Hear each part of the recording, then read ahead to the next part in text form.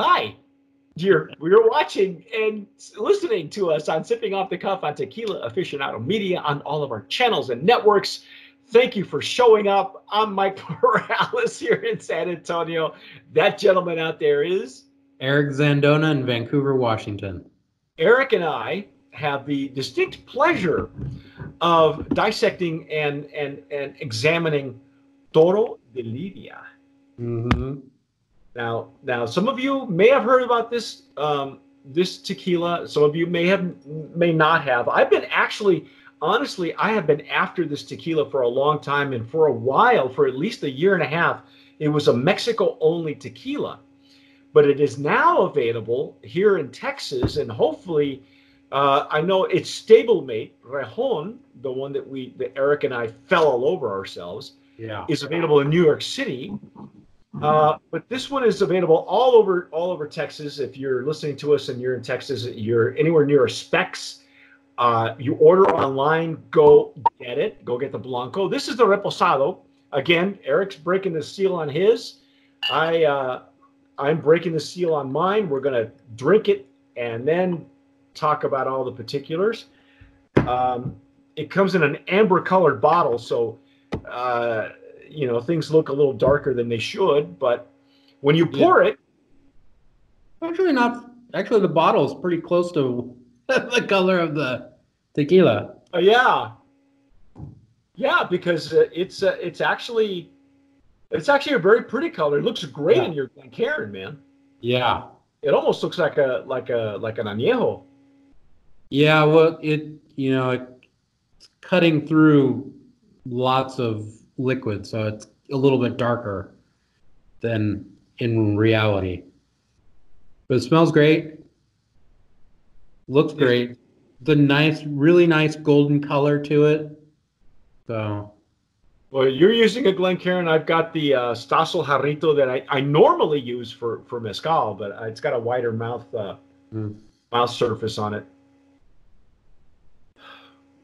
A little bit more alcohol on the nose on this than the Blanco. The Blanco, yeah, and I don't know if it's not opening up for me yet, but I'm not getting the bright notes that we got from the Blanco. It's almost muted.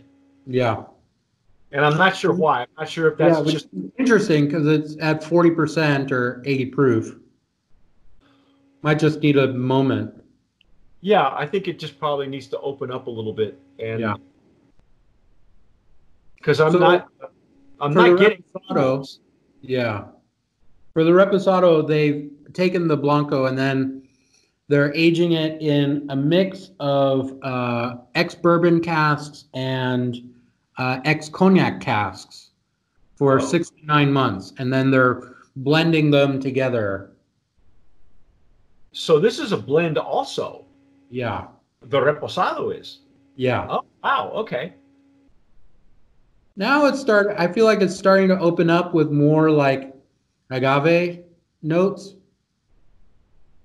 Yeah.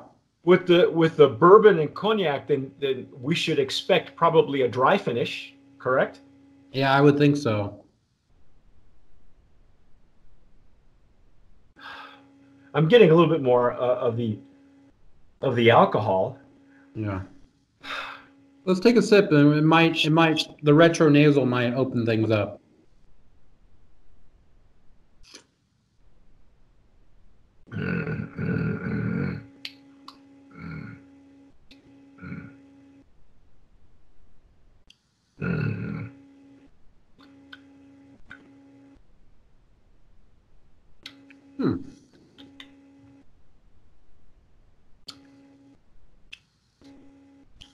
Well, the barrel character has a nice mixture to it, both in terms of like you get elements of like some sweeter flavors from probably coming from the American oak and some spicy like dry characters probably coming from the French.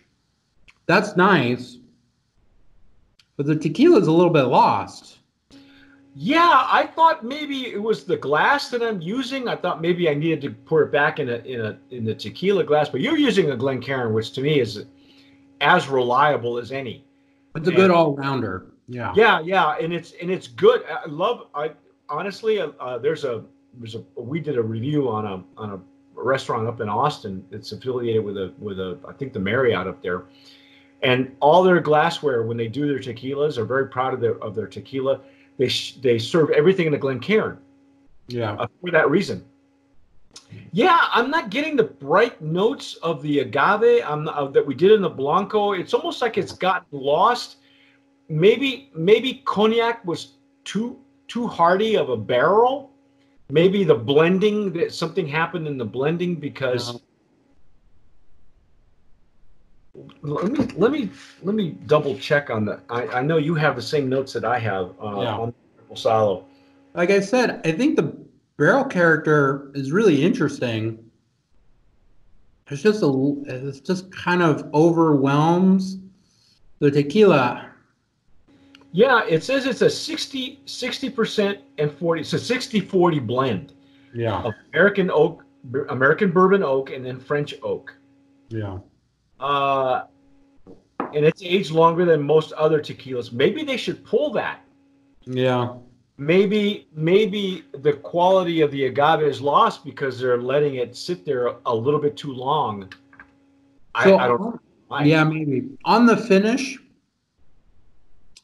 I am getting some of that like light melon sort of character that I talked about in the Blanco that I think might be coming from the natural fermentation. And that reminded me a little bit of like sake or sochu. There's some of that on the finish. But other than that, there's like hints of cooked agave, but they're hints. It's not. I see. I'm getting more barrel now, and it's really weird because I've never had to.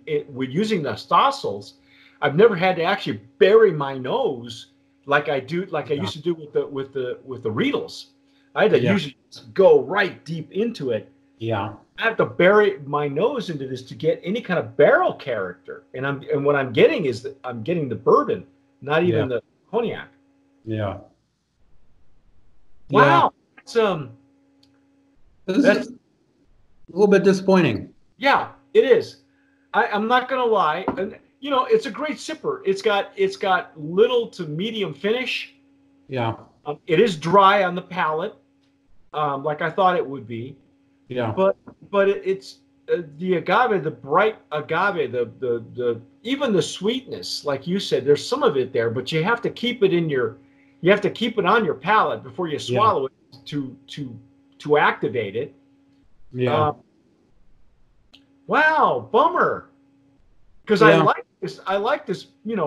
I like this level of what they're doing. But I think, this might just be that maybe there was a stronger mix of the agave and barrel character at a higher ABV, but then just bringing it down to 40, the agave kind of gets lost and the barrel just takes over. So that might be what's going on.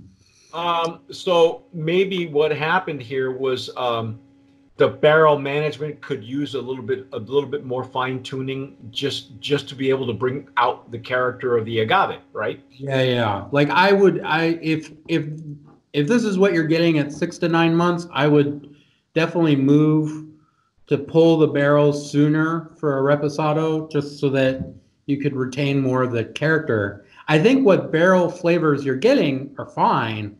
You're just not getting that mixture that we tend to love between the agave and now it's just wood and alcohol.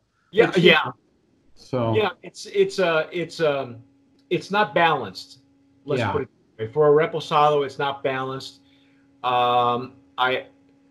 Quality is good, the pricing is good, all that. Yeah. And for the average person, it ain't gonna hurt you.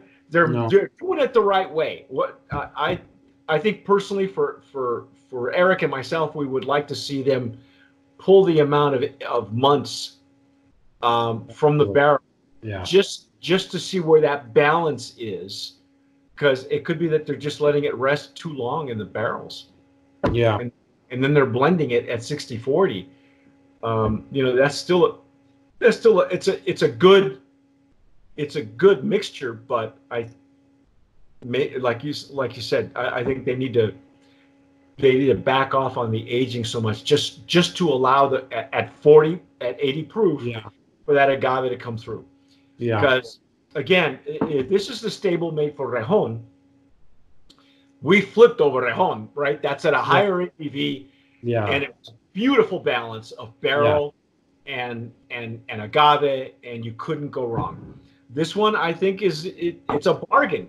It's not going to hurt you. Yeah. Maybe, you know what? Can I nominate this in a value category, perhaps, as a value? Do we know what the recommended price is on? I don't know what the price point is. I mean, if Rejon was as low as it was, you never know with these things. Yeah, I know. The Specs is notorious for cheapening price points and increasing other price points where they don't need to be. So I'll tell you what, I'm going to hold my jury's out on whether it's a value or not until I can check on the pricing. But otherwise, that's our dissection. There's not much to say. It's all, if you're an oak head, you might enjoy it. Yeah. And probably a great mixer and sipper. Probably more of a mixer than a sipper. But guys like Eric and myself would probably look for more of a challenge, and I'm hoping that the rest of the line, will bring that out. So anyway, that's our take on Toro de Lidia Reposado. But stick with us. We're going to explore the añejo, I believe, and the extra añejo, which should be interesting. But that's our take on Toro de Lidia. I'm Mike Morales here in San Antonio. That gentleman out there is Eric Zandona in Vancouver, Washington. You have been listening and watching Sipping Off the Cuff on Tequila Aficionado Media. If you are watching us on YouTube, please subscribe. Hit that notification bell so when we upload a video of Eric, you'll know right away. It'll pop up on your phone and your smartphone. If you're quarantined, like some of us, like most of us, like the entire country, you can pretty soon be able to surf us from the glory of your couch on Amazon. We will shortly have an Amazon TV channel, so you'll be able to watch a test run of a season, and Eric will be on it as well. And if you're listening to us on your podcast while you're jogging away from people, please subscribe there as well. Whatever you do, tomar sabiamente. Sip wisely.